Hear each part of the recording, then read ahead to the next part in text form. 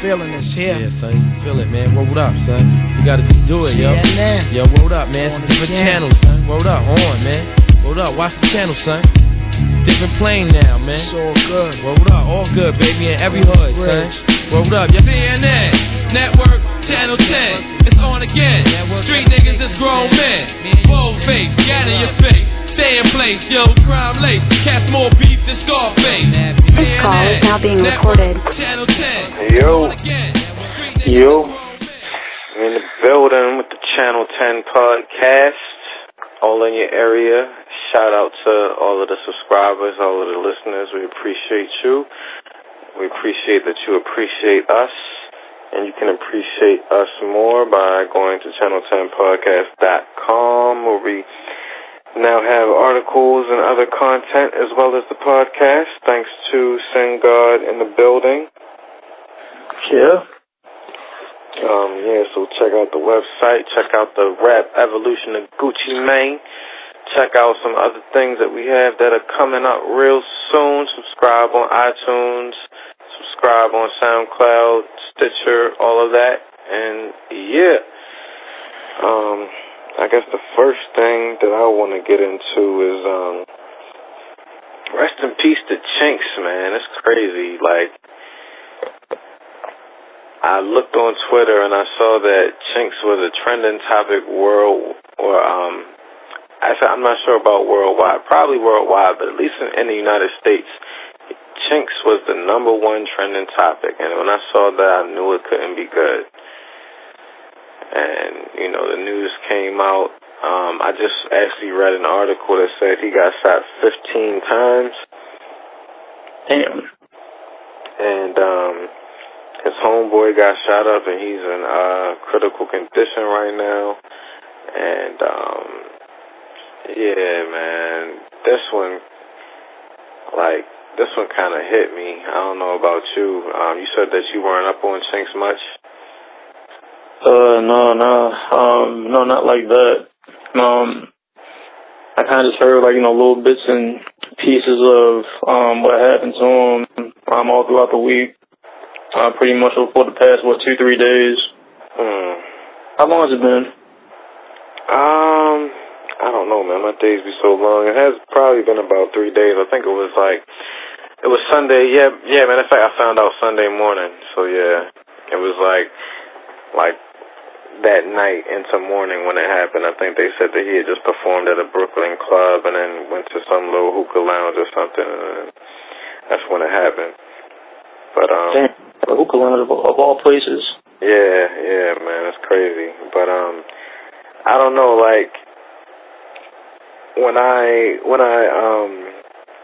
when I heard that, it just took me back to high school days. I don't know if you remember Riot Squad. Yeah. Yeah, and it was you had Stack Bundles, you had Chinks Drugs. His name was Chinks Drugs back in the day. You had Bino and maybe a couple of other people, and Stack Bundles was the star out of that group.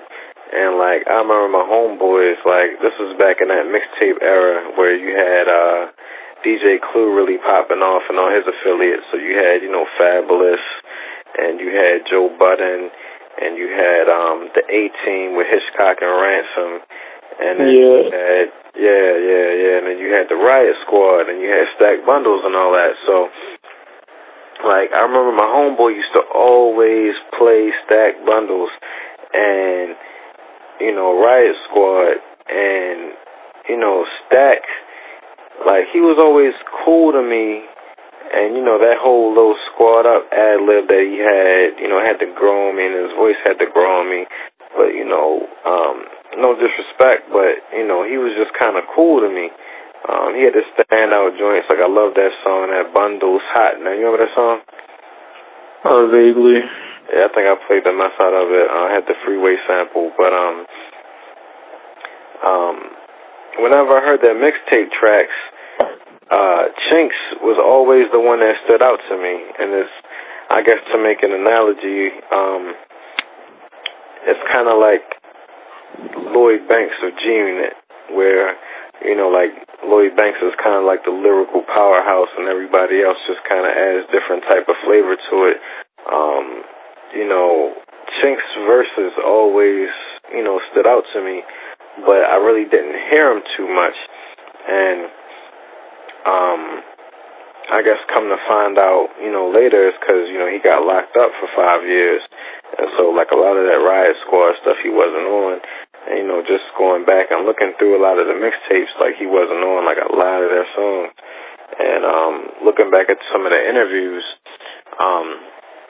when Stack Bundles got killed, Chinks was in jail.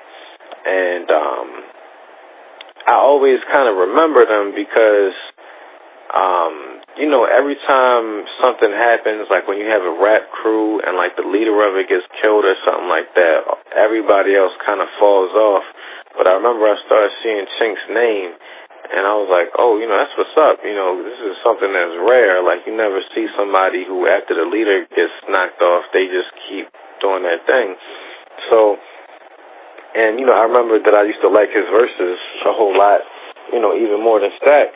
So, you know, even though sometimes I didn't necessarily listen to the song, every time I saw his name, you know, it just kind of made me happy that, you know, he was still doing his thing even after, you know, Stax died, because, you know, you look at Junior Mafia after Biggie, you look at, you know, so many different situations like that. That's usually not the case. And then when you look at, you know, French Montana and Max B, where Max B was like the main draw at the time, the bigger artist, and then when he got locked up, people kind of counted French out, and French kept going and, you know, rose to bigger prominence, and, you know, he and Chinks kind of bonded over that, and then they made Coke Boys, and Chinks just started popping. And I think it was when Coke Boys 3 dropped, when he had that song, I'm a Coke Boy, produced by Harry Fraud, and I listened to that.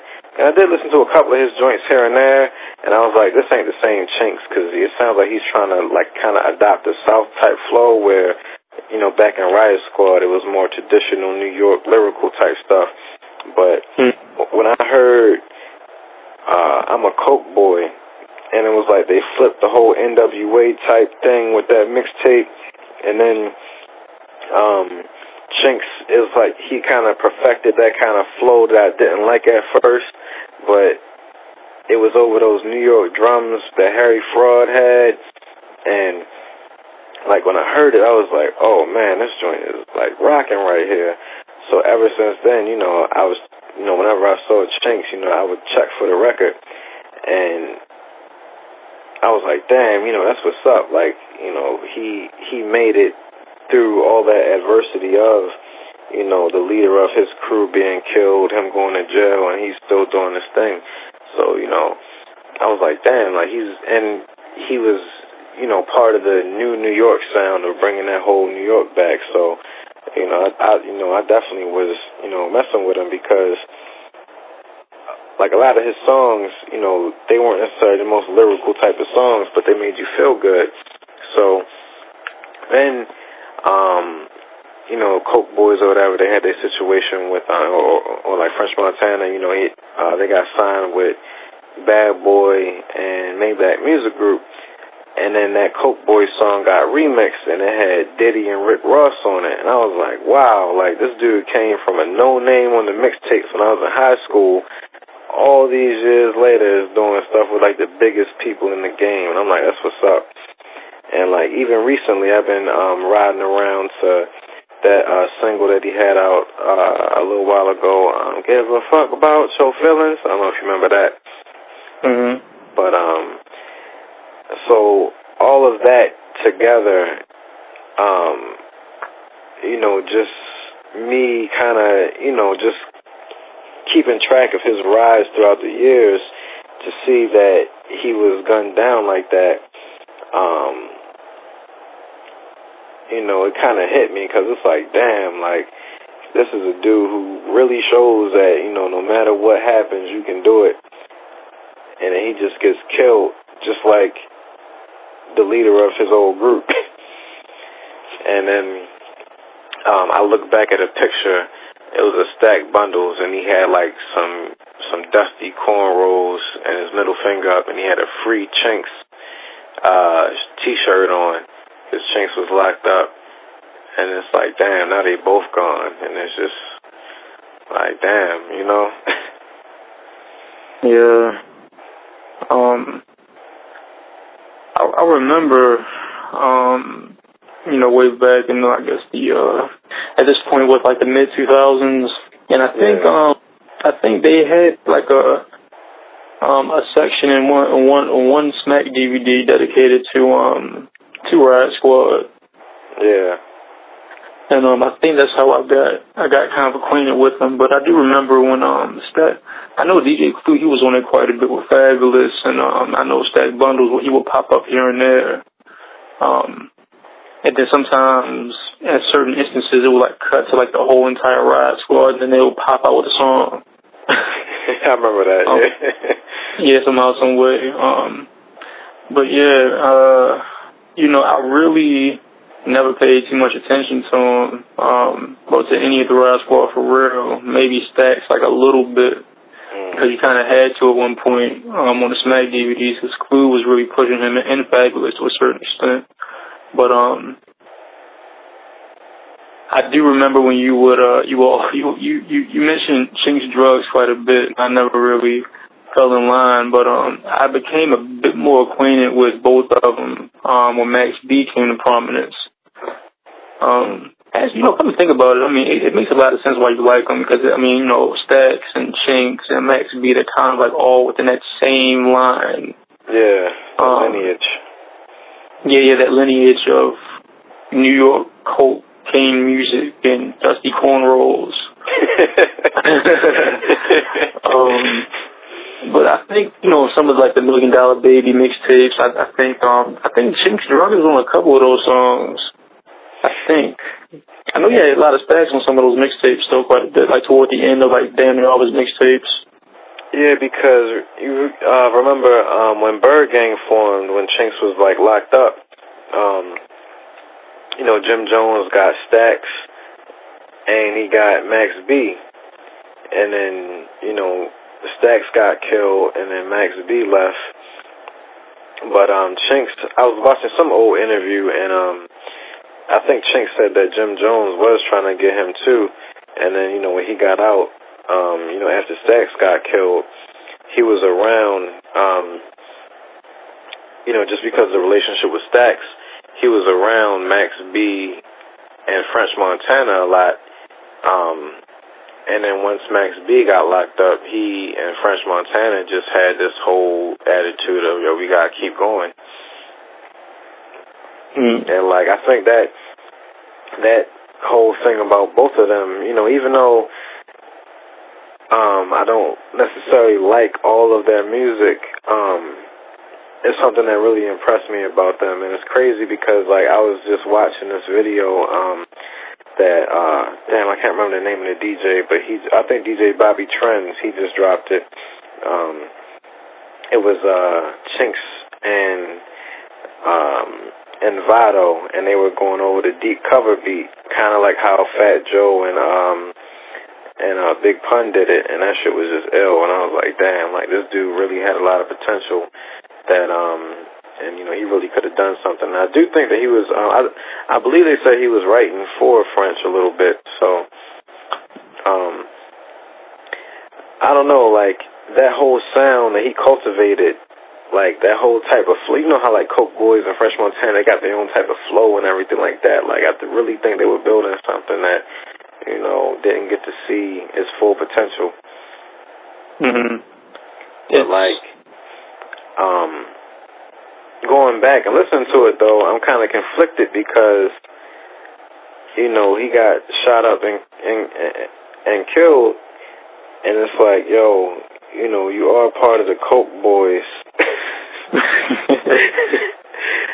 And, you know, that mixtape was called NWC, Niggas with the Coke. Yeah. And it's a lot of gun talk and ratchetry going on in the music.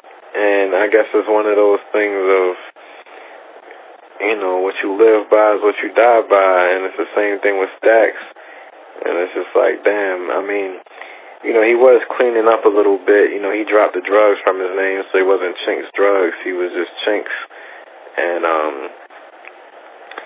you know, he had his wife and all that. I think there's a controversy now because apparently, you know, there was pictures of him and Khloe Kardashian's best friend, and apparently that was like his girlfriend, and she was all upset too. And then apparently he used to mess with Erica Mena before, and so she said something about how it was disrespectful for the girlfriend to be, you know, talking when it should be about the wife and the family, because he had 3 kids with the wife. And people were coming at Erica Mena like, you know, you were in the same situation with him, so, you know, how can you talk? So that's kind of interesting, but that just lets me know that, you know, he really has started to ascend into those higher echelon Illuminati type circles, to where, you know, he probably would have at least been on a reality show or something soon, you know, and been a household name. Yeah, you know, it's kind of crazy that we're to the point now with all this love and hip hop type shit that we have to start mentioning their names. Yeah, because, like, you know, we're having this conversation right now, but a lot of people don't know, like, who Chinx is. And it's like, when you start to connect them with these names that are on these reality shows, it's like, oh, now there's somebody. Like, never mind what you remember from high school, like 10 years ago, 10, 11 years ago. Once you connect them with this name, now all of a sudden they're important. Right. But, I mean, it's kind of, matter of fact, you know what, I think, this is, well, it all relates, but, just how I told you that one time, I mentioned on, like, a previous episode where I just walked past the TV and I saw, Saigon and Peter Guns. Mm-hmm. One time, I was eating, and my mother just turned on Keeping Up with the Kardashians, and I see French Montana in the club hugged up with the one that Lamar used to be with or whatever. Khloe. Yeah, Khloe Kardashian. And I'm pretty sure I saw Chinx Drugs in the background at a club. Yeah, like I was looking at something. Apparently, when they all got together, they called themselves the Wolf Pack. You know, TMZ and all the gossip sites or media takeout or whatever, you know, they're taking this all and running with it, you know, according to that angle.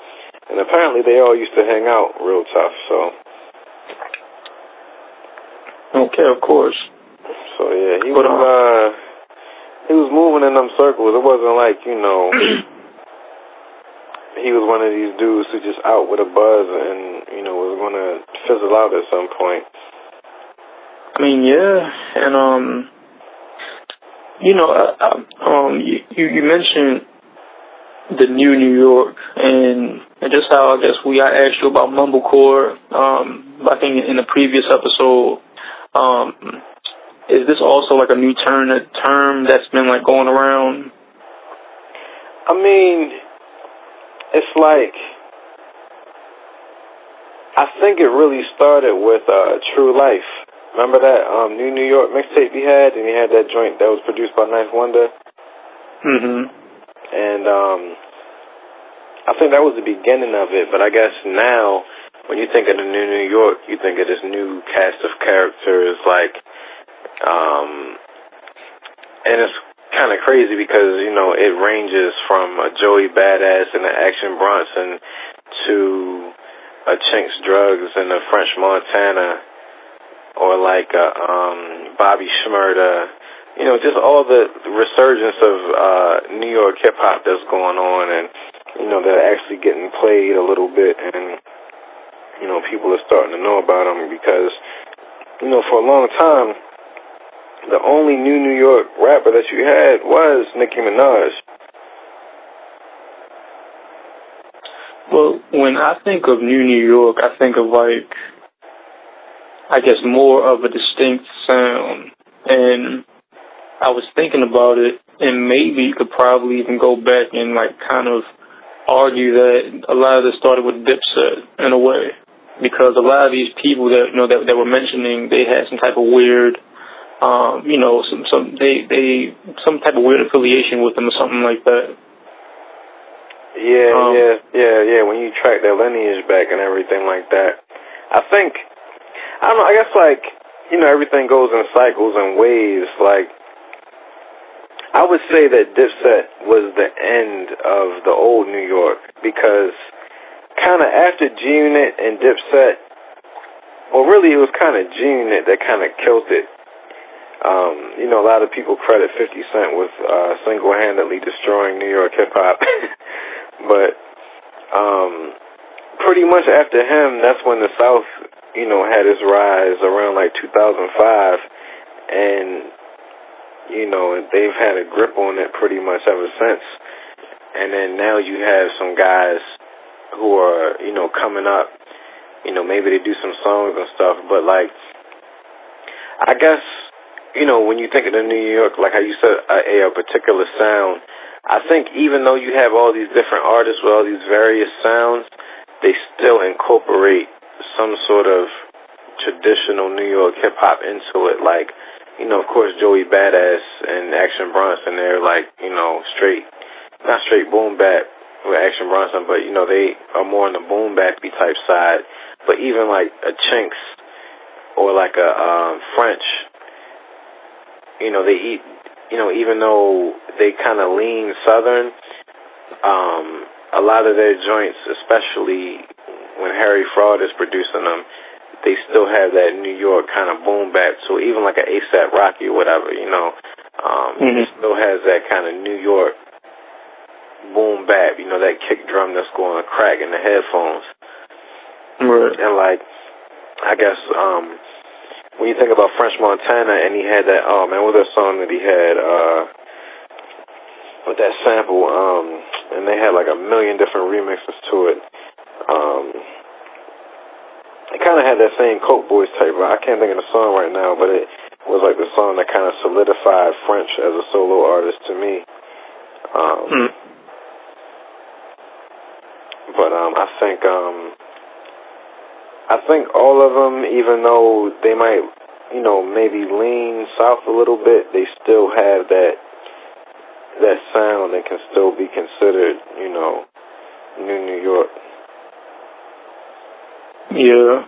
Well, I think with the New York, I don't really equate it with beats per se. I think if anything, I would say it's more of like their flow. And if you think of, because it's something about like the South, they have like that particular flow, and even like the South, they're coming out with new different talents. So you have your Jay Electronicas, although he's pretty much East Coast though, for real. Yeah. And you have people like what's his name? The guy who makes all the beats and he raps and all this stuff is like really relaxing. I can't think of his name right now. Guy who makes all the beats and he raps. You're talking about real nice, relaxed vibe, nice beats. From the South? Yeah, he was randomly on 106 in Park. Oh, Big Crit. Yeah, Big Crit. And you go from that, and then you even have like people like Tree. I think Tree is from the South. No, he's from Chicago actually. Never mind. But like with like the types of flows from the New York. So you have Max B and his flow, and with this mix of I guess like that Dipset sound, but still with that wave, whatever the wave is, we just had it. And then you have people like Rock Marciano. He has like kind of like a distinct type of flow, laid back. That's kind of, if you ask me, it's kind of it harkens back to Buckshot on the I Got You Open remix. Yeah. In a way. So I think if I had to say that, I would say more with the flow. But then with the G-Unit, I don't really count G-Unit. I don't know. It's something about G-Unit. I mean, it was New York, but I really it was its own thing to a certain extent. And I really think that 50 Cent kind of single-handedly destroyed hip-hop. Because you think about it, to a certain extent, his album was like, after his album, there weren't really like any rap albums that really even made it close to a certain extent, other than Eminem. But then, we really want to call Eminem true hip-hop? Oh, man, that's a whole nother discussion, but of course you gotta call Eminem true hip-hop. I mean, yeah. I mean, you know what I mean. just the quirkiness of all this shit. I mean, who's more quirky, Eminem or, what's his name, Dr. Octagon? Okay, yeah, but I mean from a commercial standpoint. Okay. I mean, Eminem, even though he had those quirky type records, he had bars, he was spitting, and then he had very serious records at the same time. So I can't say Eminem isn't real hip hop, but I see what you're saying about 50 Cent. And what's interesting about what you're saying about 50 Cent is I believe they made a conscious effort with a lot of 50 Cent records and G-Unit records to make it not, I guess, coast ambiguous. And I remember that song. Remember the song "The Realest Niggas" with 50 Cent and Big. Yeah. And there was, I remember I was watching or reading an interview with somebody, and they were like, they purposely made the beat so that somebody from any type of area could kind of vibe with it, and they didn't want it to kind of lean either way. And so, yeah, and with his album too, because 50 Cent, he was like, he had to go sign with people out on the West Coast in order to make it. So, he had that Dr. Dre and everything, that influence. And it wasn't, he wasn't really around too many New York people when he was making it. So, yeah, I guess his sound was kind of regionally ambiguous. And aside from the beefing and stuff, that may have killed it as well. But I think that, I guess in defense of him, and this is something that he said recently, he was basically like, yo, after I got shot up, none of y'all niggas wanted to deal with me. So, F all y'all. I'm not messing with y'all. And so he went and did his thing elsewhere, just because y'all don't want to deal with me in New York, the place where I'm from, that's not going to stop me. So I kind of, admire him for, taking that step. Yeah.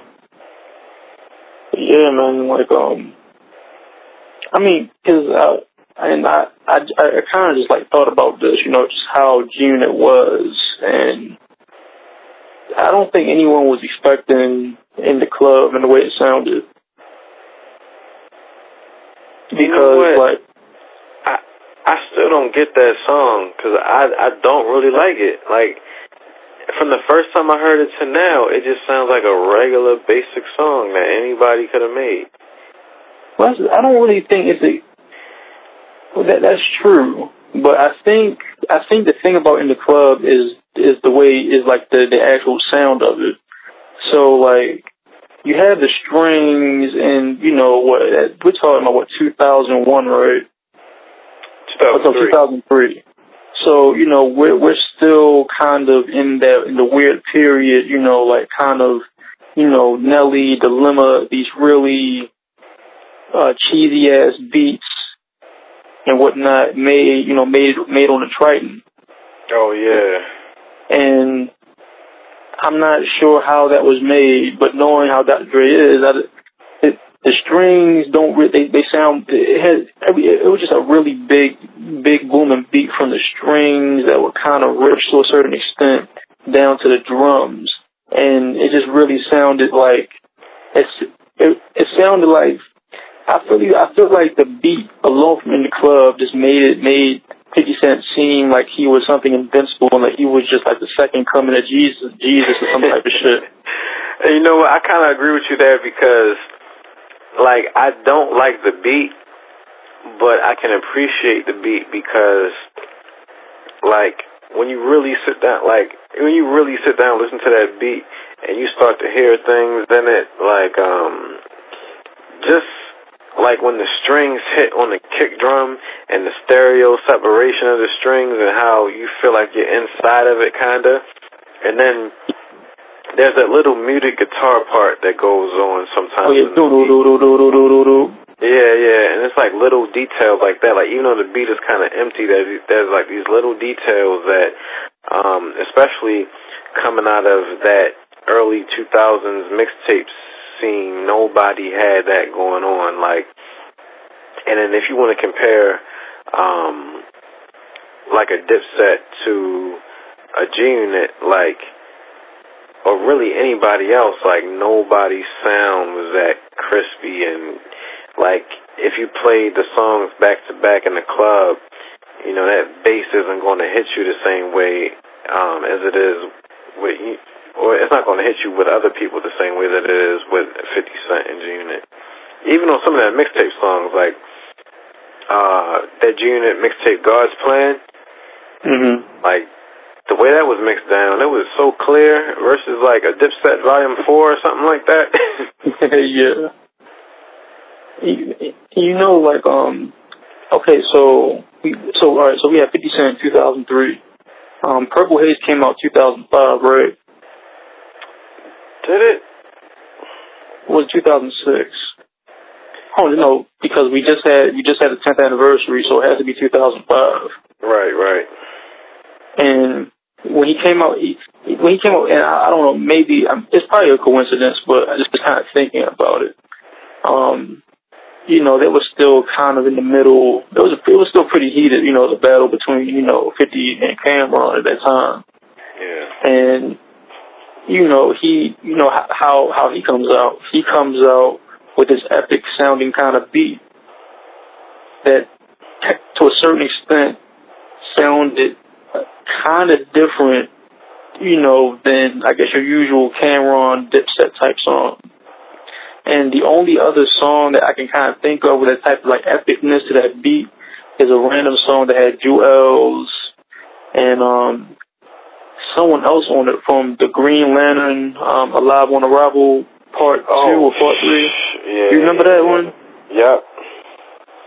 And because I always try to go back, and I can't really, because, you know, I can't even, like, the Diplomatic Immunities, Dipset Christmas, I really can't think of another beat that kind of sounded like that. And actually, it was a bit richer than a lot of other Dipset beats to a certain extent, too, I think. What song are you talking about from Cameron? Oh shit, I know you said it. Get 'em Girls. Yeah, Get 'em Girls. But even that was still kind of muddy. Like I think a lot of those songs that Cam did, they were real epic and orchestral and everything. But, you know, when you played them in certain things, it sounded kind of jumbled. Like, I think the song that was most epic to me, was that song on this album? I don't even know if it was on this album. The one, Down and Out. Cause like that song, it had the sample, it had like the same type of thing going on, but something about it was more clear and it banged more. Well, it was a Kanye beat. Yeah, I mean, to me, that's one of the best beats in hip-hop. And it's interesting because I was just listening to Stack Bundles and Chinks. They got a freestyle over that beat. And I mean, well, that's right. And that joint, Shake off that album, they had that too. But yeah, Get 'Em Girl, yeah, it's like Cameron was trying to go for that orchestral type of thing, but it's like he didn't have Dr. Dre, production behind him.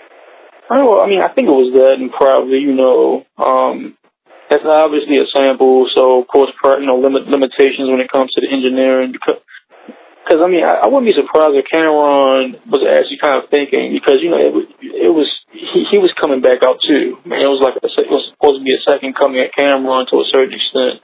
Yeah. And this is after this is right after Come Home With Me. Yep. Yeah, so of course, so he had to come out, kind of big, and so maybe he kind of took a page from 50 Cent's playbook. Yeah. Even though. If he did have Dre would have had opera singers in there, string.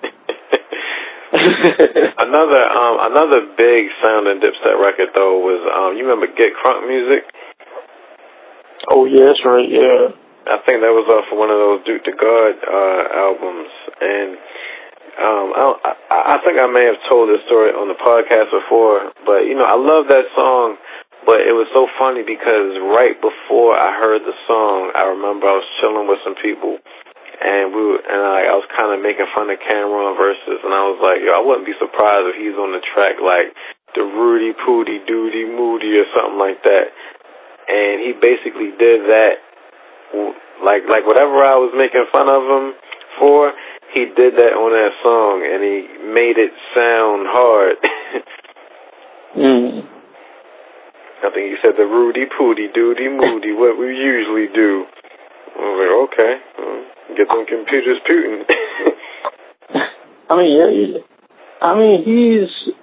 think Cameron, he's pretty overlooked as a lyricist because there aren't too many people who can kind of pull that stuff off. Yeah, going back and listening to him, like even going back and listening to Come Home With Me, because I went back and listened to it again fairly recently. He had one of those lyrical styles that was, often imitated, never duplicated, and definitely slightly ahead of his time, I would say. Like, he really brought something to the game with the way that he raps. And when you look at his evolution as a rapper, when you listen to, it's funny because, like, after that Lord Finesse interview with Combat Jack, I went back and listened to Lord Finesse, and I hear I hear that same type of Big L type of rap style in Lord Finesse. And then when you go back and listen to Children of the Corn, which is the group with Big L, Cameron, Mace McGruff, and Mace, they all had that kind of style. And then, Cameron grew from there and developed into what he became. Yeah.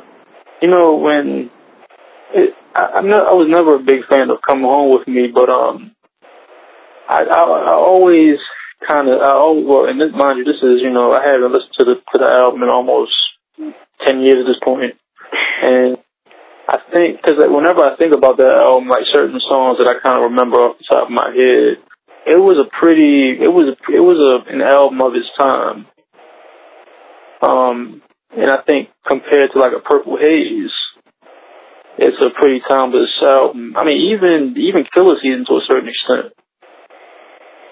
I think there's definitely more memorable, throughout the years. I think one of the only songs that you can just remember off top from Come Home With Me, let me just see what was on there, because one thing with Cameron is sometimes I get confused about which song is on which album, but Welcome to New York City, because I had Jay-Z on it. That's right, yeah, Hey Ma, Boy Boy, and he had Oh Boy. I forgot about Boy Boy. Yeah, I thought that song was like the dumbest thing in the world. But like, besides that, you can't really think of like all these other songs. I really don't remember them. Like I'm looking at the titles and I don't remember what they sound like. I mean, well, I think Old Boy was even kind of a song of its time in a way, but you know, it's one of those songs that will always be. I mean, just because a song, you know, I think a lot of people kind of get confused. You know, just because a song is of its time doesn't mean it's not good. Yeah. And sometimes, you know, what's interesting about sometimes songs of their time is that music purists might hate on a song that's a song of its time, but then venerate the song later on. Oh, that's very true. Yeah. And like for instance, all that old Bad Boy shit, all that shiny suit era shit, and you know, the staunch hip hop heads were just hating on all of it. But when you go back, you kind of have nostalgic memories for a lot of that stuff. I mean, based on like Combat Jack, I mean, even Wallen Epstein to a certain extent, but it seems like Rosenberg is still kind of, you know, he's still pretty rigid. Yeah. You know, I try to I try to sit back and think about it. You know, I remember like, you know, watching Hypnotize and stuff like that on the radio. I mean, on the TV and shit on the box. Yeah. But I don't know, like even like with Mace though. I was just thinking about Mace. Like the one thing, and I don't know, maybe it's because I had the single, but you know, 24 Hours to Live, man, and that's that was an amazing record to this day. Like, that was a song that I think doesn't get its props now, but I mean, just the lineup that you had on there and so many memorable lines, and then DMX coming and finishing it off, but like, even Styles P, if I had 24 hours to kick the bucket, I'll probably eat some fried chicken and drink a Nantucket. And you know what's crazy is I was just thinking about that song earlier when we talk about rappers and their progression. And he's talking about eating some fried chicken and drinking a Nantucket. And now he's a vegan who works out in the street and has, I think he worked out with the bartenders and stuff and got himself together. And now he owns juice bars. Yeah, that's a really good point. But yeah, man, 24 Hours to Live, man, that was a great song. But like when I think of Mace, I think of Don't Push Me, 'cause I'm close to the edge. Remember when they redid that? Yeah. Yeah, like that shit was like so horrible and corny, at least to me at the time. But you know, going back, you know, you kind of remember those things with fondness. And another song that people have brought up with that is the Vanilla Ice joint, Ice Ice Baby. I mean, I don't know. I can't go with that song. I tried. I just can't do it. I mean, for a commercial type record, I like the beat. I mean, well, you know, I will say that the beat is better than the actual sample. Yeah. But sometimes. I was gonna say, but one thing that people don't really go back to is MC Hammer. Yeah, I haven't. I've been meaning to. I mean, I'm curious to go back and listen to like that one or two albums when he was around Tupac. Yeah, I'm curious too. Yeah, I wonder how that'll be. I wonder if he, like, whenever he does interviews, he ever talks about like Pac deeply, since you know MC Hammer is one of those you know, pastors or whatever he does now. Yeah, I was about to say, like, you know, he's a born again Christian and, you know, fighting Jay-Z and the Illuminati. I mean, yeah, but you gotta talk about Hammer though. I mean, he was one of the first, you know, commercial rappers to a certain extent. I mean, he did it big. Yeah. He did, I guess when you think about Big Daddy Kane going commercial and how it didn't work for him because, you know, he came out a certain way and then changed up, you know, from my understanding, because I'm not deep on the history of MC Hammer, but You know, you said what? I said that even sounds funny, not deep on the history of MC Hammer. I mean, you know, just saying that sentence, most of what I know from him is from the hook of the Rick Ross song. Oh, yeah, that's right. But, you know, from my understanding, he pretty much came out the way he was. And so, you know, it was accepted by who it was accepted by because that was what he always was. Whereas, you know, Big Daddy Kane was coming out with some 5% type stuff, and that changed up real quick. Yeah, but, I mean, based on the Combat Jack interview, I think, didn't he say that he did have success actually off of, like, that album, that chocolate shit, whatever he was doing? Oh, yeah. I mean, he had success off of the album, but it's like, I guess it's like what the dude Tax Tone said on Twitter the other day, which he said Ja Rule sold way more records than Fabulous, but I bet Ja Rule would love to have Fabulous' career right now.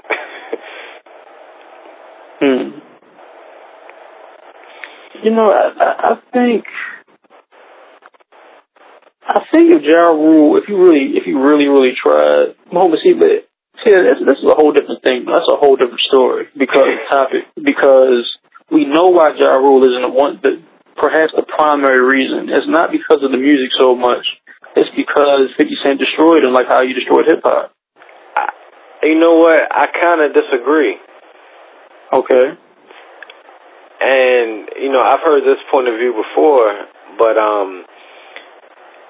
like, even before 50 Cent, you know, the change from Veni Vidi Vici to whatever his second album was it Rule 336 or something like that? Yeah. Change was so drastic that he was already on his decline in the minds of the real, quote-unquote, real hip-hop heads. And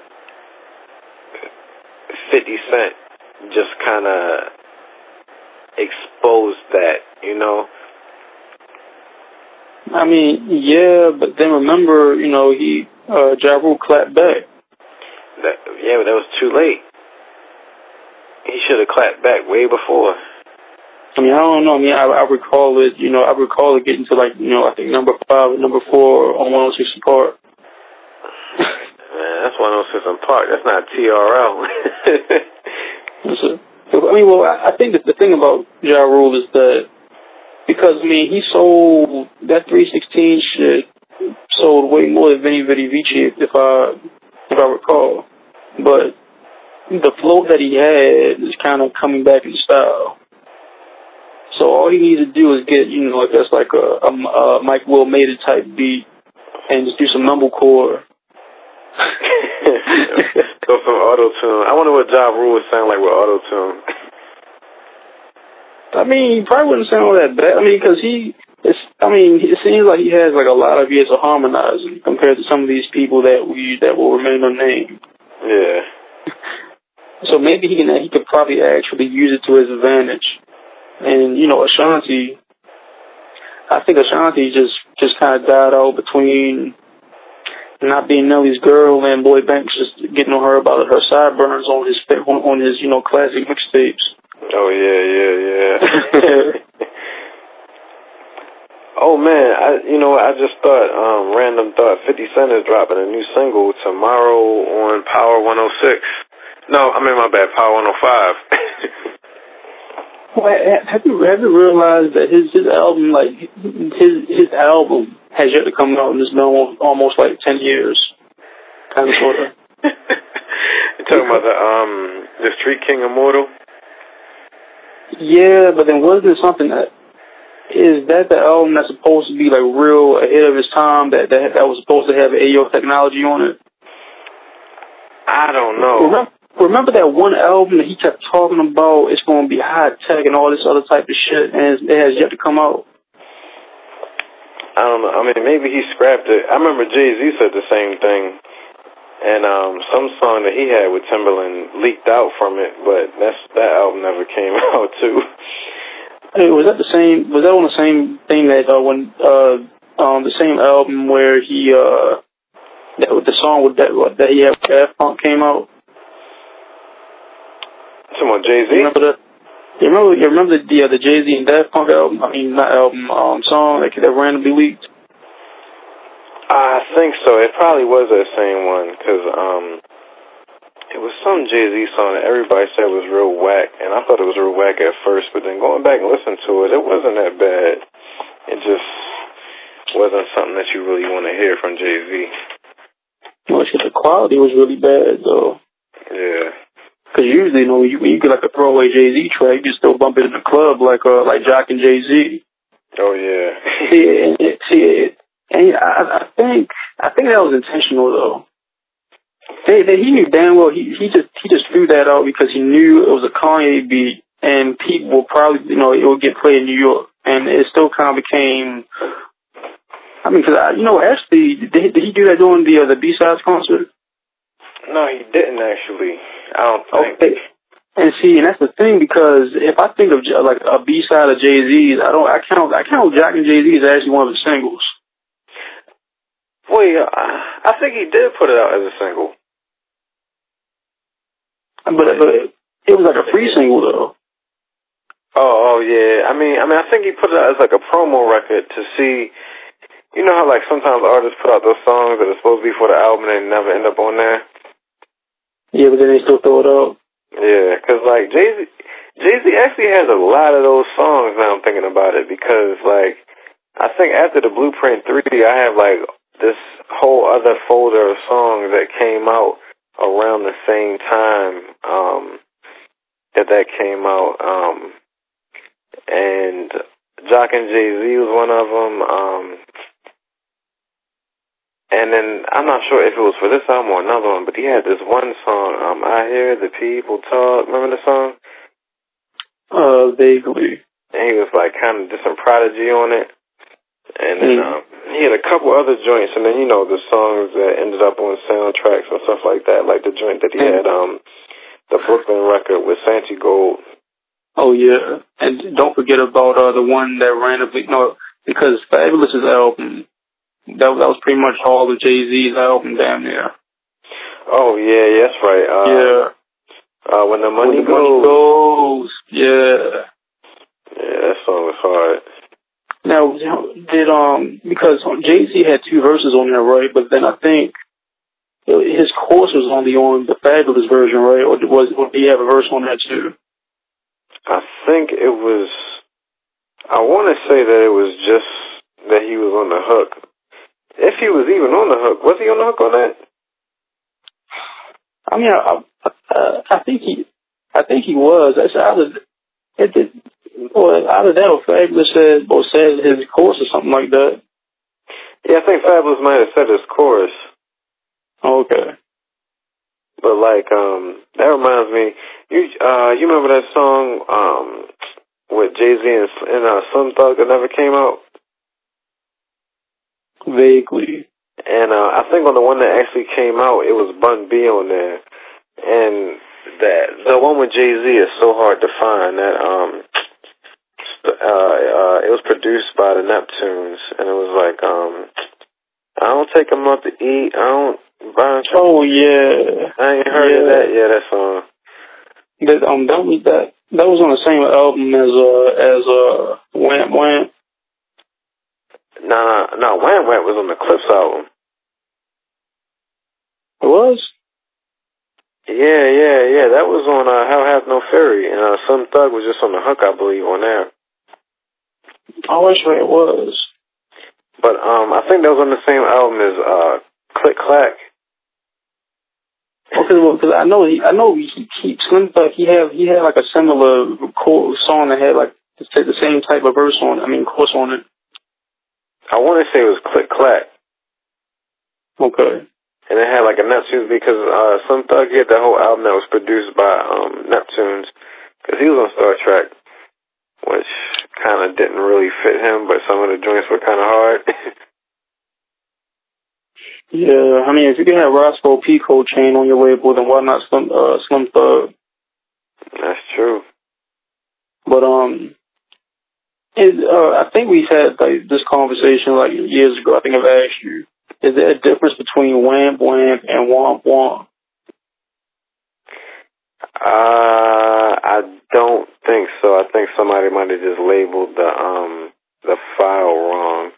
Unless somebody else out there has a song called Womp Womp. Yeah, you remember Theme? That's what I said. Oh, I was about to say Mystical. Yeah, it was the same shit. Womp Womp Womp Womp. Yeah. Damn, that is. I forgot all about Fiend. Yeah, I've been meaning to listen to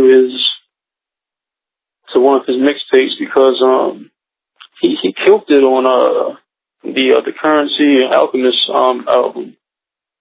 Damn, I still got to listen to that. I think I skimmed through the instrumentals to it. I don't know. It's just hard for me to listen to Currency. Like, I just feel like I'm gonna fall asleep.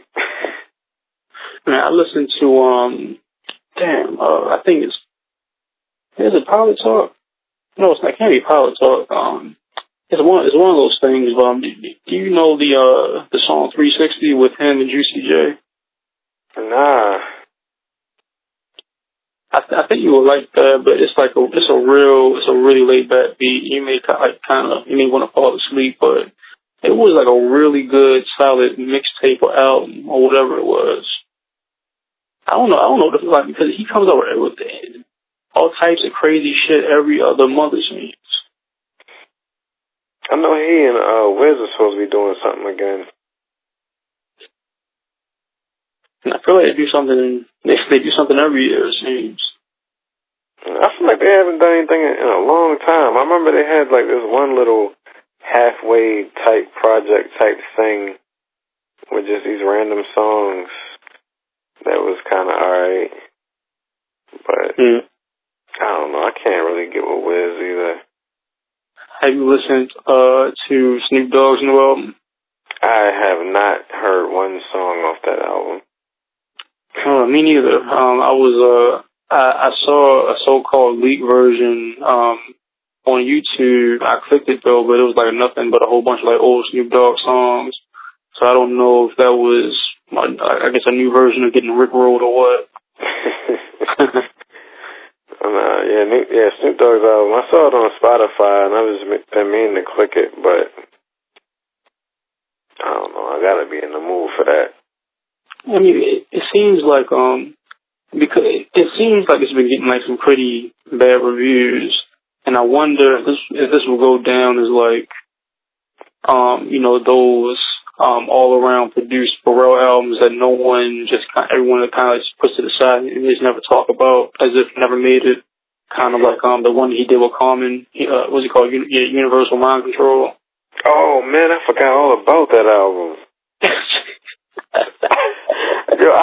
I keep forgetting that album exists. Like, but see, that's the thing. They did like a pretty big rollout of that album, and they had the single part. He was on 106 & Park. Matter of fact, he was on the Apple commercial, I think, with that song. Yeah, like it didn't sell shit. No one ever talks about this album because what's crazy is like one day in the past couple of months, I went through like Common's whole discography, like just to go back to all his old stuff and listen through it, and I just didn't include that album. Well, see, that's the thing. I mean, in my Common discography, I have Universal Mind Control. I mean, it's an interesting album because he's for the first time Common tries to get kind of abstract with it. But other than that, he's like this worldly conscious dude. I mean, well, I wouldn't say for the first time because like the way we feel about Universal Mind Control, also people include that other album that he did. The one. Electric Circus. Well, yeah, that was a pretty spacey album. I mean, That's his best. That's his best. Well, to me, it is. I know you think it's B. I mean, it's a combination of B and Find It Forever, and what's dope about B and Find It Forever is that they both fit on one CD. So I just play those two albums as if they're one album. Well, see, I keep forgetting about Find It Forever because sometimes I have to really think about Common sometimes, and it's just his whole track record for me to actually remember that I like him. Because if you think of, because one time, back some years ago, I got his whole discography. I think up to this point, I think Universal Mind Control was the last one at this point. And I listened to all of them, and especially now, that's a whole entire day, pretty much, because Can I Borrow $1 is rather long. But yeah, Can I Borrow $1? Find It Forever. I forgot all about Find It Forever, and Electric Circus. And don't forget, of course, there's Resurrection, and then there's the one that came out after that. So the one, Nobody Smiling. Oh man, I forgot all about that. That came out last year. Yeah, but the beats on there are really good, but I just don't like the album. I mean, another one that people forget about is the one that came out before Nobody Smiling. That's fun with Nas on it. Yeah. We had the song Ghetto Dreams. Okay, because I thought Resurrection. Oh, what the fuck is Resurrection? I've never heard that album in my life. Resurrection is the one that had I Used to Love Her on there. Oh, you talking about back in the day? Yeah. Man, you should just call that I Used to Love Her at this point.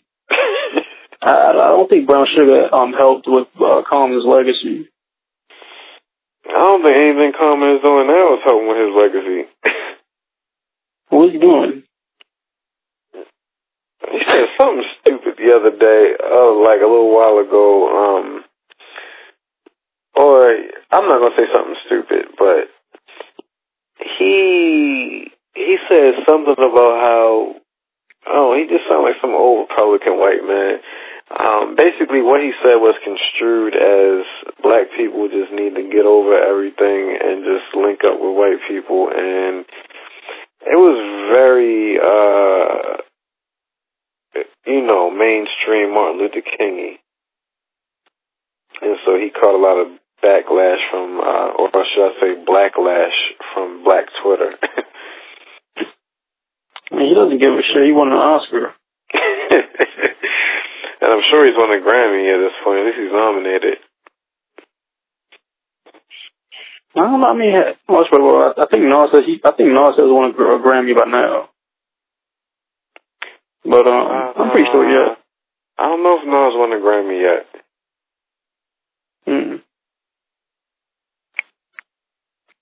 I mean, it's funny to think that, and I think it's just kind of random compared to a lot of other people, that Method Man has won a Grammy. Yeah, out of the pantheon of 90s hip-hop that people actually bang with. Yeah. Method Man got a Grammy, and just, when you look, I forget what the list is, but when you look at all the artists, all the hip-hop artists who won a Grammy and how, I guess, non-credible they are. Yeah. But at least he got his little bit of shine. I know there's some controversy. Did Iggy Azalea win Rap Artist of the Year at BET Awards or something? I'm not entirely sure. It's something that's going on about Iggy Azalea and the BET Awards or BET Hip Hop Awards or something like that. And, people are up in arms. Of course. But, I think the guy, what's his name, who started BET, apparently he's supposed to be starting some new network. that has something to do with black people. There's probably just going to be a bunch of buffoonery, but who knows? Maybe it won't. I mean, well, you know, I think this is the perfect time to come out with, like, an Afrocentric channel to see if it can actually work. Oh, man. The Fox News will have a field day with that one.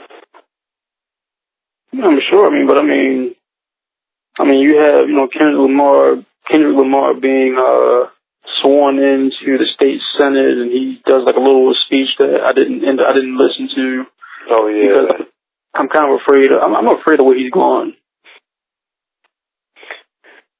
I feel like he's going to become one of those, and you know, based on, you know, we've already had this conversation. Based on that nigga shit, I think he's going to start preaching.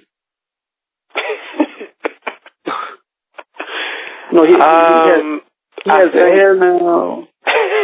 I think that the people that are around him won't allow him to do that. We'll see. But I mean, like, when you think about preaching, right? Like, you know, sometimes you just have some information that you just have to get out to the people, right? Mm-hmm. So how could he have done that and not been preaching? Because I think that he wasn't really, it was preaching I guess it was kind of preaching, like he was actually preaching on the album when they got into the fight, and he was like really preaching to them about why they shouldn't be doing what they're doing.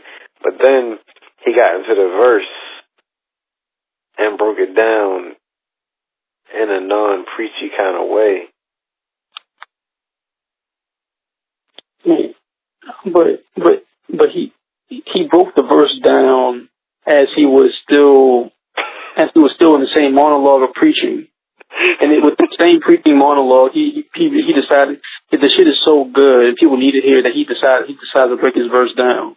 He couldn't creatively break it down within the verse, but then I think he did it anyway. Toward the end, he said, you know, I'm not nigga no more. I'm a nigga, so whatever he says. He said he's the realest niggas alive. Okay, well then, I know he can't. He has to do something. So, like, if he would have spit that same verse to a beat on the song, would it have not been preaching? Okay, maybe if he did it as spoken word, or something like that. You know, but I don't know, like spoken word. When when you're doing some spoken word about some black stuff, niggas won't hear that shit. Yeah, and it just like connotates preaching. Like no matter what you do, is preaching. Well, yeah, that's a really good point because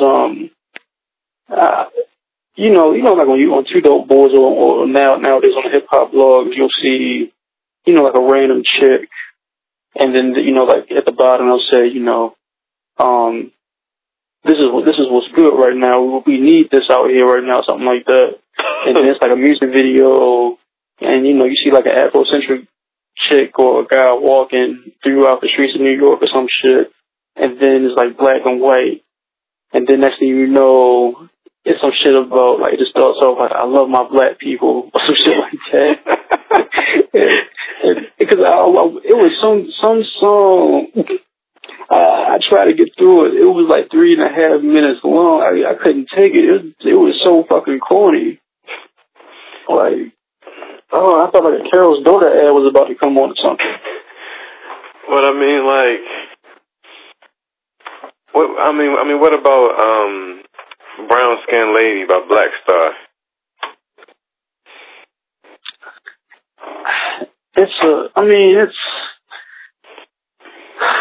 I believe I did say that I do like that song.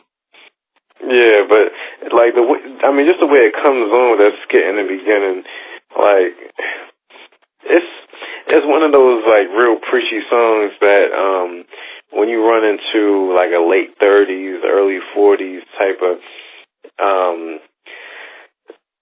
former Ruckus Records fan with one of those type of hats and stuff like that, they always bring that song up. Mm.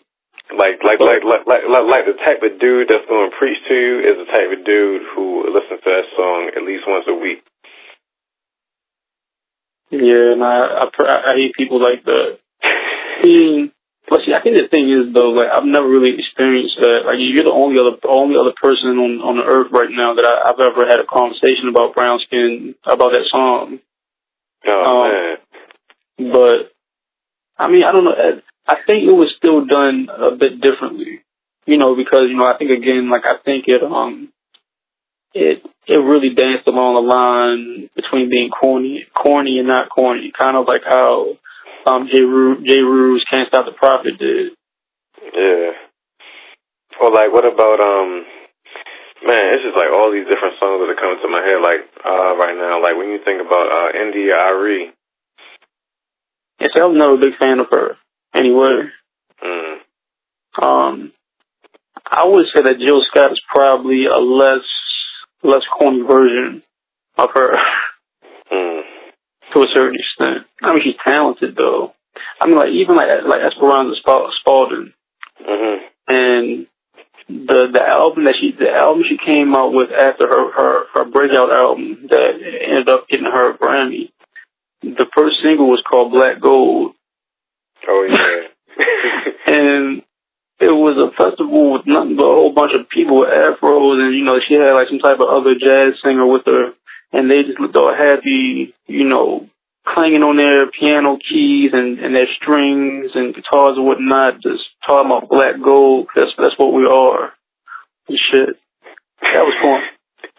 But then sometimes you just gotta, go away from that. Cause that's the thing, I mean, cause that is the commercial form of Afrocentric music. It just is, But I mean, like, is it better to have that than nothing? I mean, hey man, it's the same thing with your trap music and your drill music. It's just for a certain audience. And I don't know. I think sometimes stuff like that drives me just as crazy as some of the other things I complain about on the radio now. I guess going back to Common, I don't know if you remember his performance at the Grammys with John Legend. For his song that he did about Selma and all that, or for the soundtrack, and you had some famous white people in the audience, like shedding tears and stuff. Oh, God. I mean, it was very, I mean, that's, if you want to be Afrocentric for the mainstream, you gotta do that. I mean, yeah, but then the thing is, who's going to remember that song 5 years from now? Yeah, I was listening to some podcast and somebody was saying, like, it's a good song. I really like it, but I'm not going to bump that song. I mean, it's the same thing with 3 6 Mafia. Who really cares about the Hustle and Flow soundtrack? Unlike hits like You and Me. Yeah. People just listen to it because it was around and, the commercials, and they watch TV and probably just, it was catchy to them. Yeah, but they're not going to go back and listen to, Still Get My Dick Sucked by the Hoe That Love to Fuck. I mean, I don't know. I think at this point they probably won't. Not surprised. I mean, we know that Baltimore is very distinct anyway, and surprisingly enough, people went back and listened to it. But here, I mean, in Baltimore at least, but maybe it was either they just went back and listened to it, or we were just so behind that it was just new to them.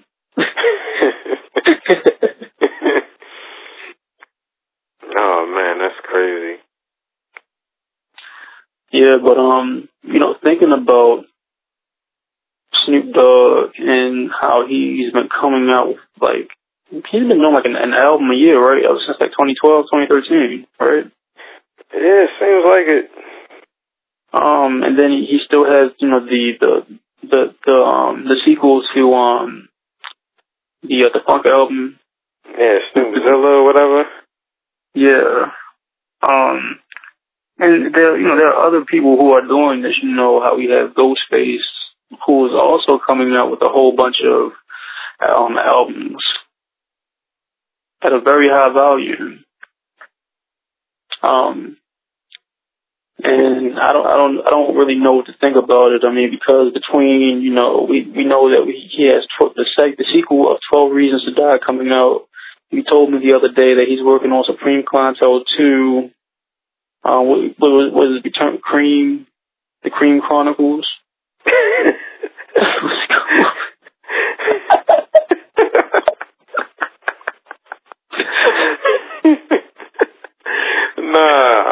I think it's called Blue and Gold, the Blue and Gold era, or something like that.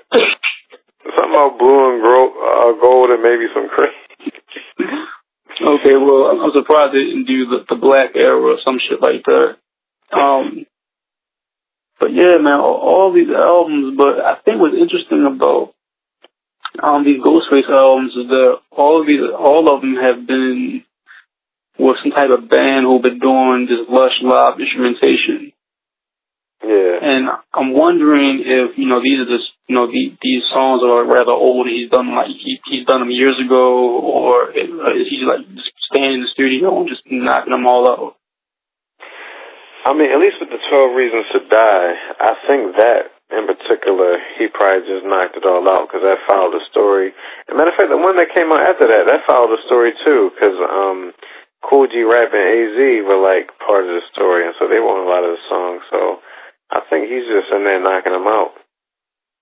Okay, well, yeah, that was the one before this last one, because we're on the Bad Not Good one, and that was the one before this one.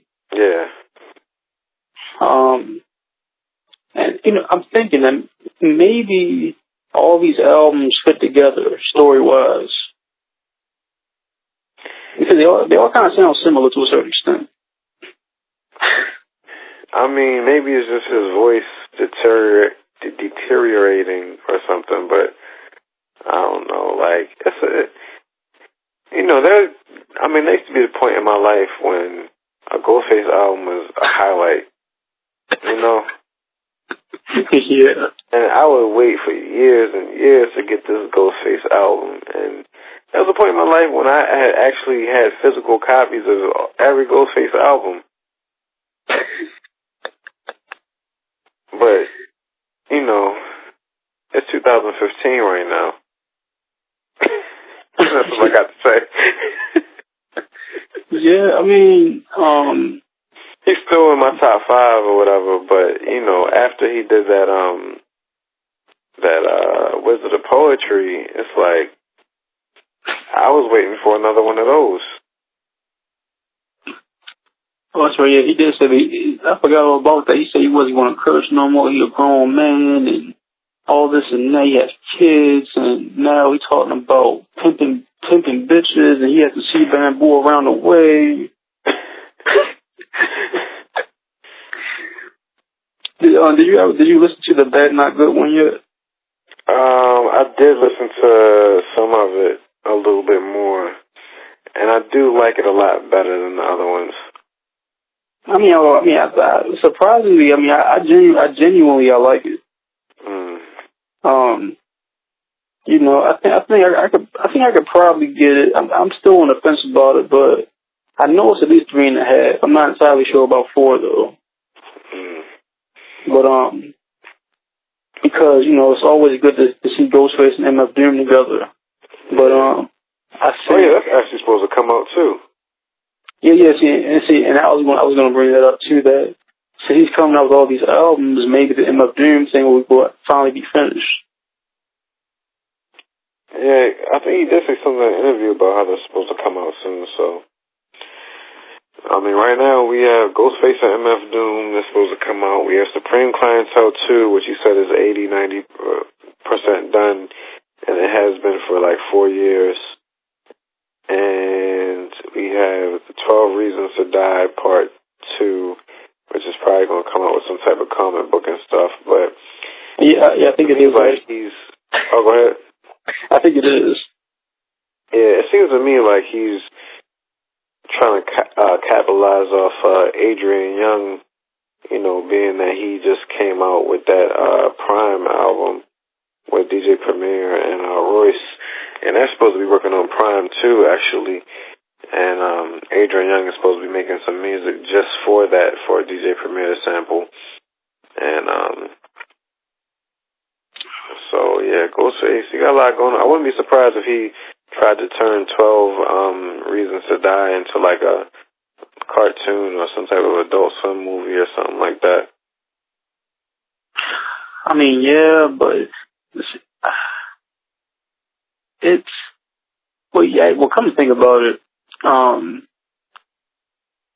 if you think about another, because you know we've talked about Ghostface's his voice and how it's kind of just changed. Yeah. You know, another person who has done that is MF Doom. His voice is not the same. It is totally different, and it's kind of like the same as Ghostface in a way that they went from these distinct voices. You know, MF Doom with the monotone voice, and Ghostface with I guess just that kind of, I don't know, kind of like a smooth voice that had swag in it or whatever like that. Yeah. And they both turn to these kind of groggy, dusty type of voices. They sound like they sound like they're just going to just die any minute or something like that. I will say that it seems like MF Doom, his voice has gotten a bit more better though. It's not as like all over the place as it once was. I mean, hopefully Ghostface will, return to form as well, lyrically and voice-wise. Because I think one of the Ghostface problems with these albums is, adhering to a story so strictly, it sometimes lyrically, to get your point across and move to the next plot point in the story, you're going to sacrifice some lyrical dexterity or whatever. And I think that is one of my big problems with a lot of these albums that he's been doing. And I guess that's kind of why I like the Bad Not Good one, because he's not trying to stick to a storyline. Yeah, that's true. I mean, if you think about it, though, has there really been that one hip-hop album that's really adhered to the entire story? Good Kid, Mad City. Oh, maybe that's why I don't like it. I mean, you got Good Kid, Mad City, and of course you have these Ghostface albums.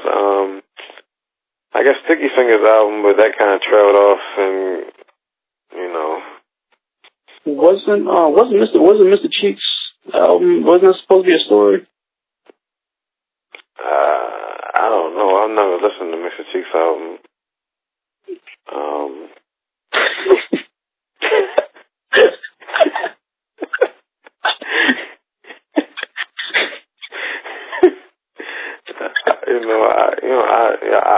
I love the Lost Boys.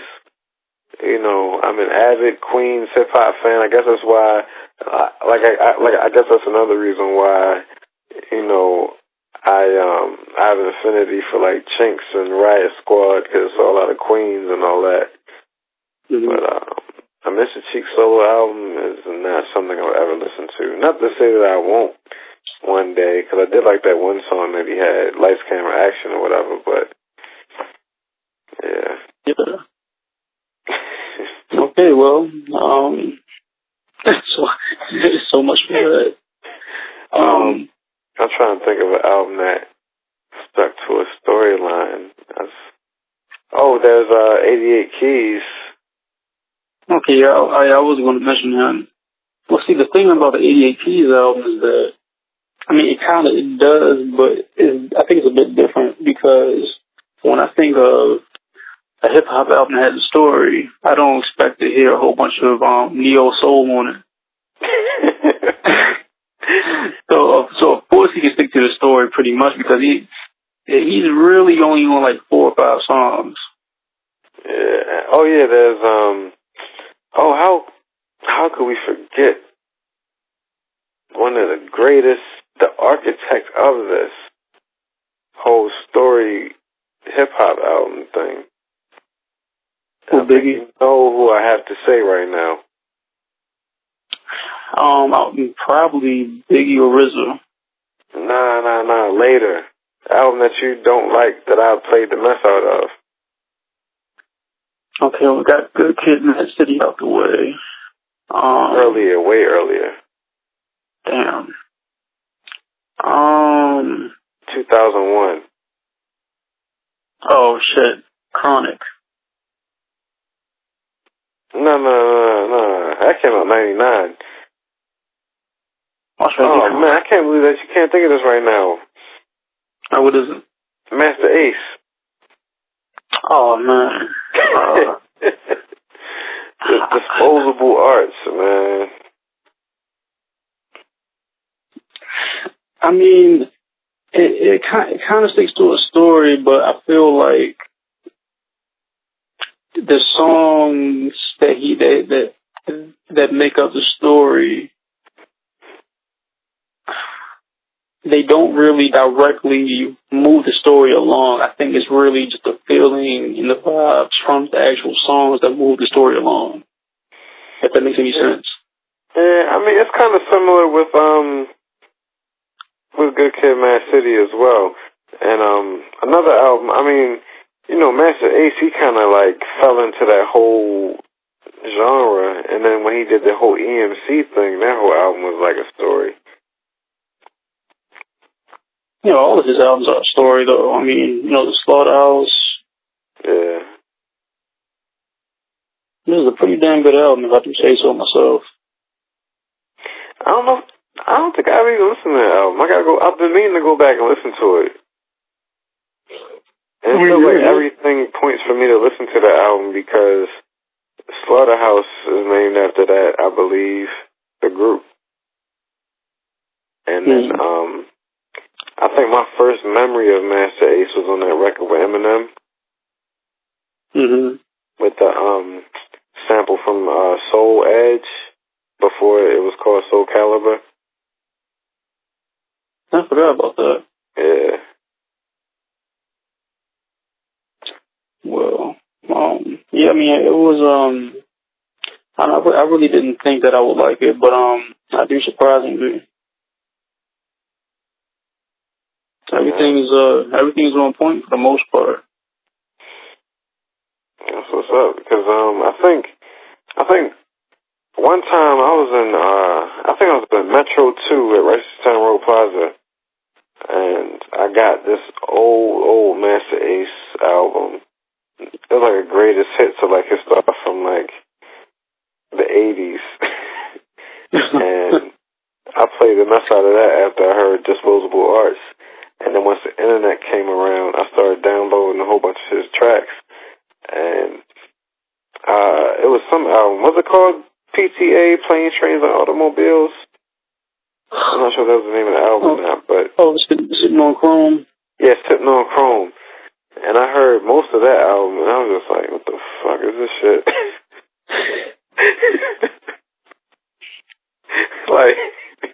like how do you go, like... Because my experience with Master Ace is from, listening to him in the 2000s and listening to him in the 80s. So I'm like, oh, man, I know he must have some crazy shit in the 90s.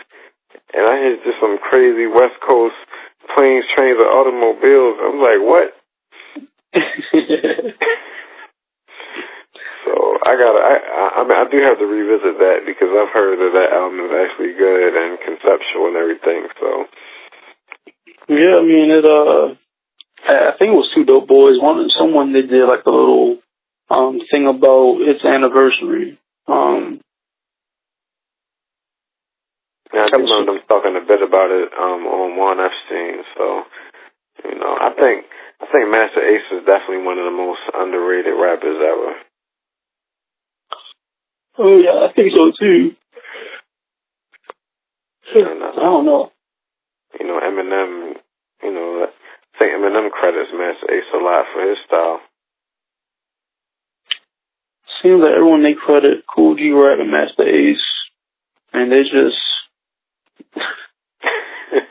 I don't know, man. I feel like they get so mistreated. I mean, at least like you have, like, at least Necro, I'm hooked up with a Kool G Rap. Yeah. Matter of fact, I gotta listen to the album. But you know, Masta Ace has MS. Yeah, I know. Yeah, but I mean, he still tours though, all over the world. Yeah, that story that he told about, you know, when he fell on stage, though, that shit was crazy. Yeah. And what's interesting is, you know, the other rappers from EMC, I think Punchline, Wordsworth, and Strickland, some of them have regular jobs. Yeah, I remember that one Epstein when they were talking about that. Yeah, and it just, like, always makes me think about, you know, just the varying ways that your music career can operate, to where, like, one of them is like a school teacher, and, you know, he goes on tour during summer break or whatever, so he'll go out with Masta Ace and all of them overseas. I'm like, damn, like, that's a crazy way to live. Yeah. And isn't Wordsworth the teacher? Or he works like a real job? I think he's a teacher, and like Punchline might be like I don't know what he is, but probably something with New York City. It's kind of like Curious. Curious? Yeah, Curious. Who was that?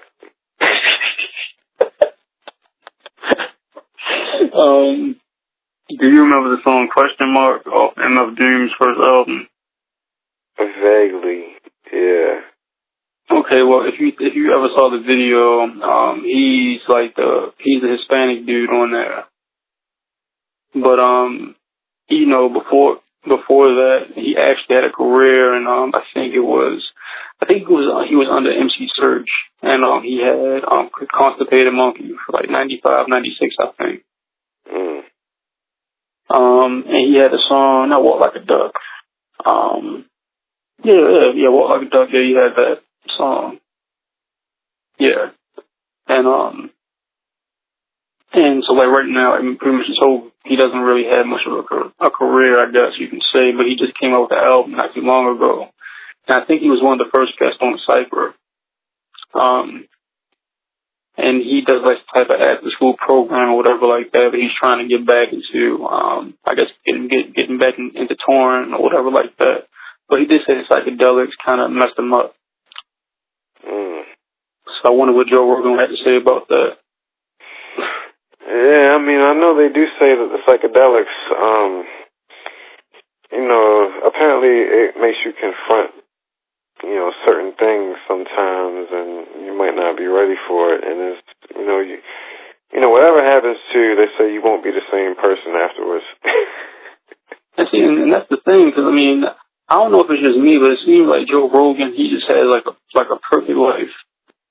You never hear him talk about any kind of struggle in his life, and maybe this is why he can just freely take psychedelics like that. You know, I thought the same thing. I know at this point in my life, I'd fuck around and be like Brian Wilson right now if I really got deep into acid or something like that. I mean, I don't know. Like, if I did it, it would have to be like peyote or like ayahuasca, you know, something from an actual plant. That's very true. I mean, yeah, but you know, you can die from a plant. So I think sometimes that doesn't really that won't really save everything just because it comes from a plant. That's true, but I mean, I don't know, man. You gotta open your third eye and see the universe sometimes, man. Hey, man, all the Wu-Tang, they did PCP mostly, and they all turned out fine. Yeah, except that one guy.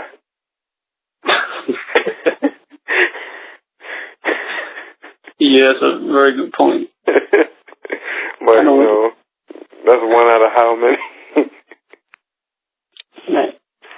Man, I was thinking, man, we could probably. I don't know. I have an idea, but I don't even want to take it. But I guess if they take it, hopefully they could do it better than us. It would be ill to do like an entire book on the Killer Bees. Do you know how hard that shit would be? I mean, that shit like that would be a deep undertaking in hip hop history, like a scholarly book. Yeah. And then like you could make some type of like weird, if we get like super academic, something like that, some type of weird, crazy, technical looking map that like a family tree that shows how they all connect. And then it kind of reminds me of how I remember that random song that RZA had that my brother always talks about. And I'm assuming it's around the days of when he was working on The Cure, and he talked about like the New York City subway. He kind of used it as like a metaphor for like the bloodstream or something like that. Oh yeah, I do remember that. Yeah, doing some crazy shit like that or something. It was crazy. That seemed like something Nas would do. You mean like as a book or just like writing? I mean like just like, on some song type stuff. Oh yeah, that does sound like really, that does sound like mad Illmatic-y.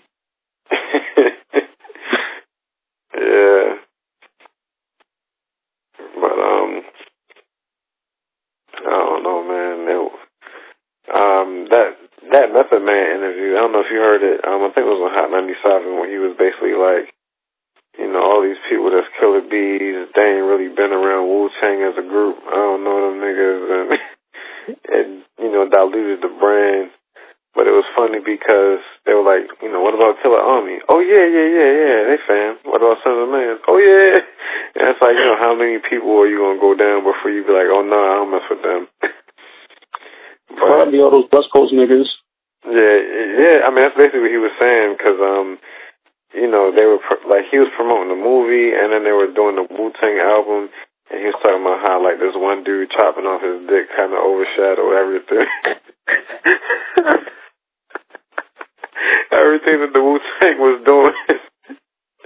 And it's like, they're barely Wu-Tang in Philly, so I've probably only been in the room with him 3 times in my life. But as we know, RZA really brought that West Coast shit out, because the West Coast people didn't start popping out until 2000, around the same time we get Birth of a Prince, and he comes out with We Pop, which was really random, but yet kind of good at the same time. Yeah, he was out there doing this Hollywood thing. But he started with the West Coast even before that on his first album with a Holocaust. Yeah, but see, we had a conversation off air about this before, and how we were talking about the Black Knights and North Star, and how the Holocaust, the War Cloud, Robot Tank, he doesn't really fit. Yeah. He's really his own person. Yeah, he's like a Wu-Tang version of A$AP Rock. Yeah, he is in a way. And, because even, that was the only, actually you have a point there, because he had Razcast on it too, which I always forget. Okay, and that's right. Then he had his part from the Wake Up Show anthem that Tech made.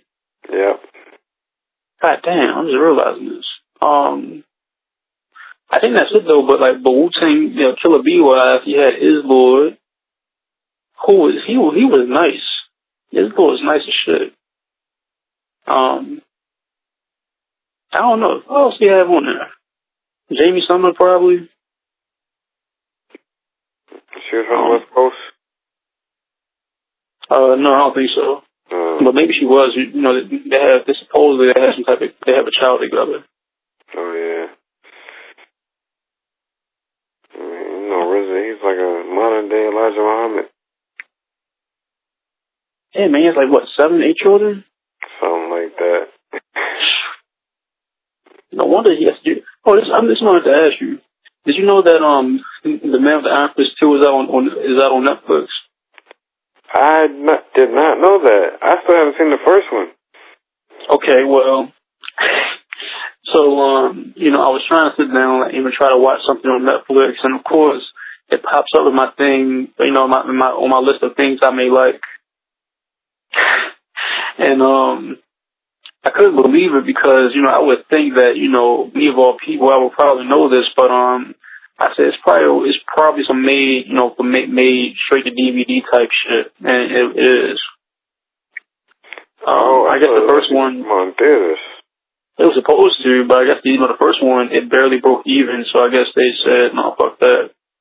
But also the first one it was directed by Eli Roth, or Eli Roth gave like a lot of backing for it. And RZA was like a whole different type of person for the second one. So that's probably why they didn't get any type of Hollywood backing, I'm assuming. I think pretty much the same people are in it, though. I don't think Russell Crowe and, what's her name? Lucy Liu, I don't think she's in it, though. But, I may watch it just because it's a RZA movie, but, the first one sucked ass, so. The only good part about it was that it had Gordon Liu in it. I gotta get back into my Kung Fu movies. I think the last one I watched was Ip Man 2. I was right in there. Was that because of our cousin? Actually, no. I think I saw it with my sister like years ago. Or maybe she was talking about it, and then I saw it with our cousin. But yeah, like that was a good ass movie. Yeah, I mean, it was. You know, it had a good storyline and good choreography, but I don't know. I mean, maybe it's just because, you know, how we were raised. You know, I just like those Shaw Brother films. Oh yeah. You know, just like those random ones that, you know, that we would get on VHS way back in the day at Lexington Market, right there by the door.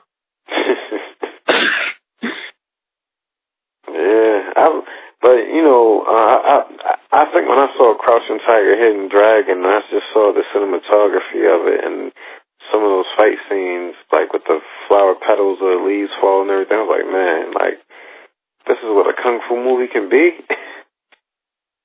I mean, that's true, but it was too lush though, man. You know, I need to see, you know, I gotta see the real large jugs of wine and people just, you know, gulping it down before they start fighting. Then they smash it against the wall and they get this thing.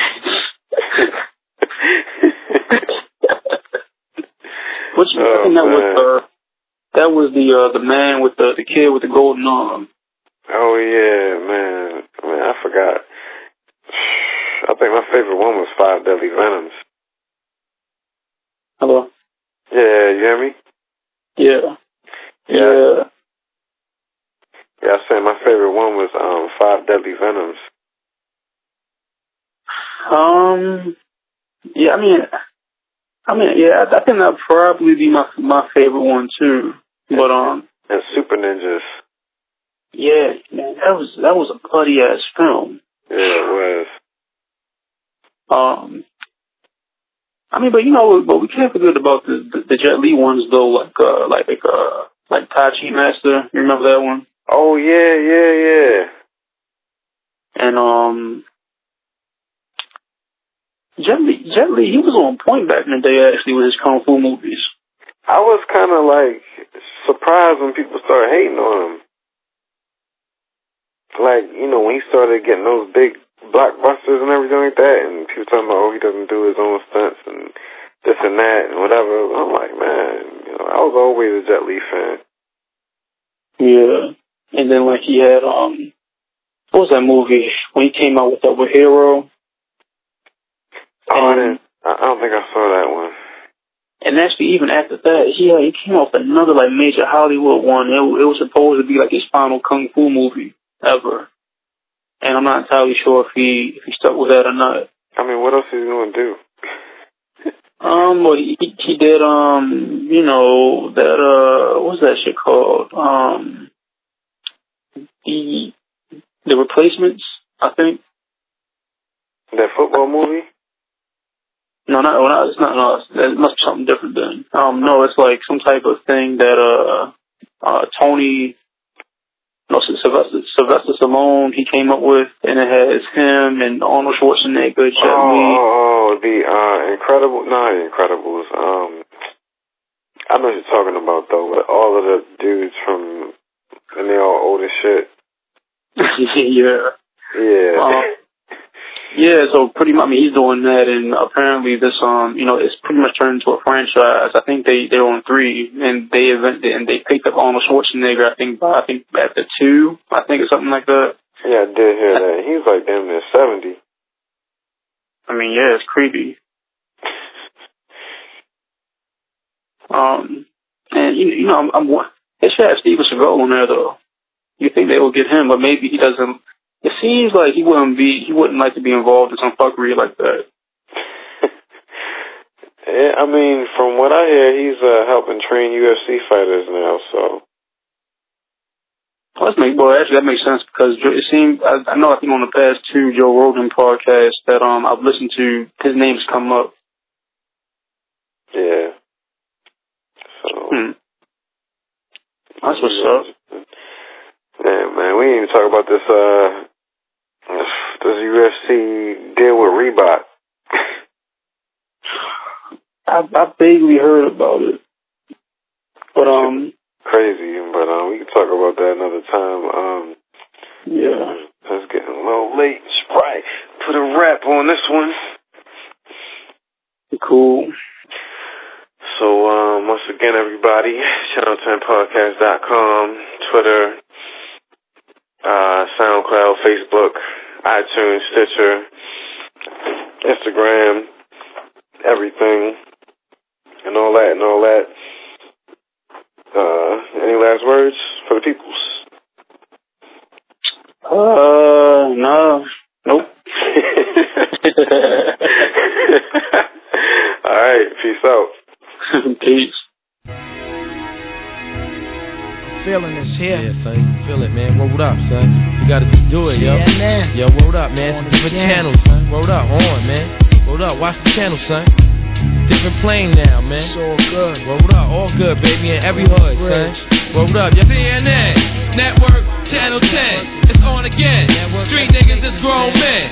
Bold face, get in your face. Stay in place, yo. Crime lace. Cats more beef than Scarface. CNN, Network, Channel 10. It's on again.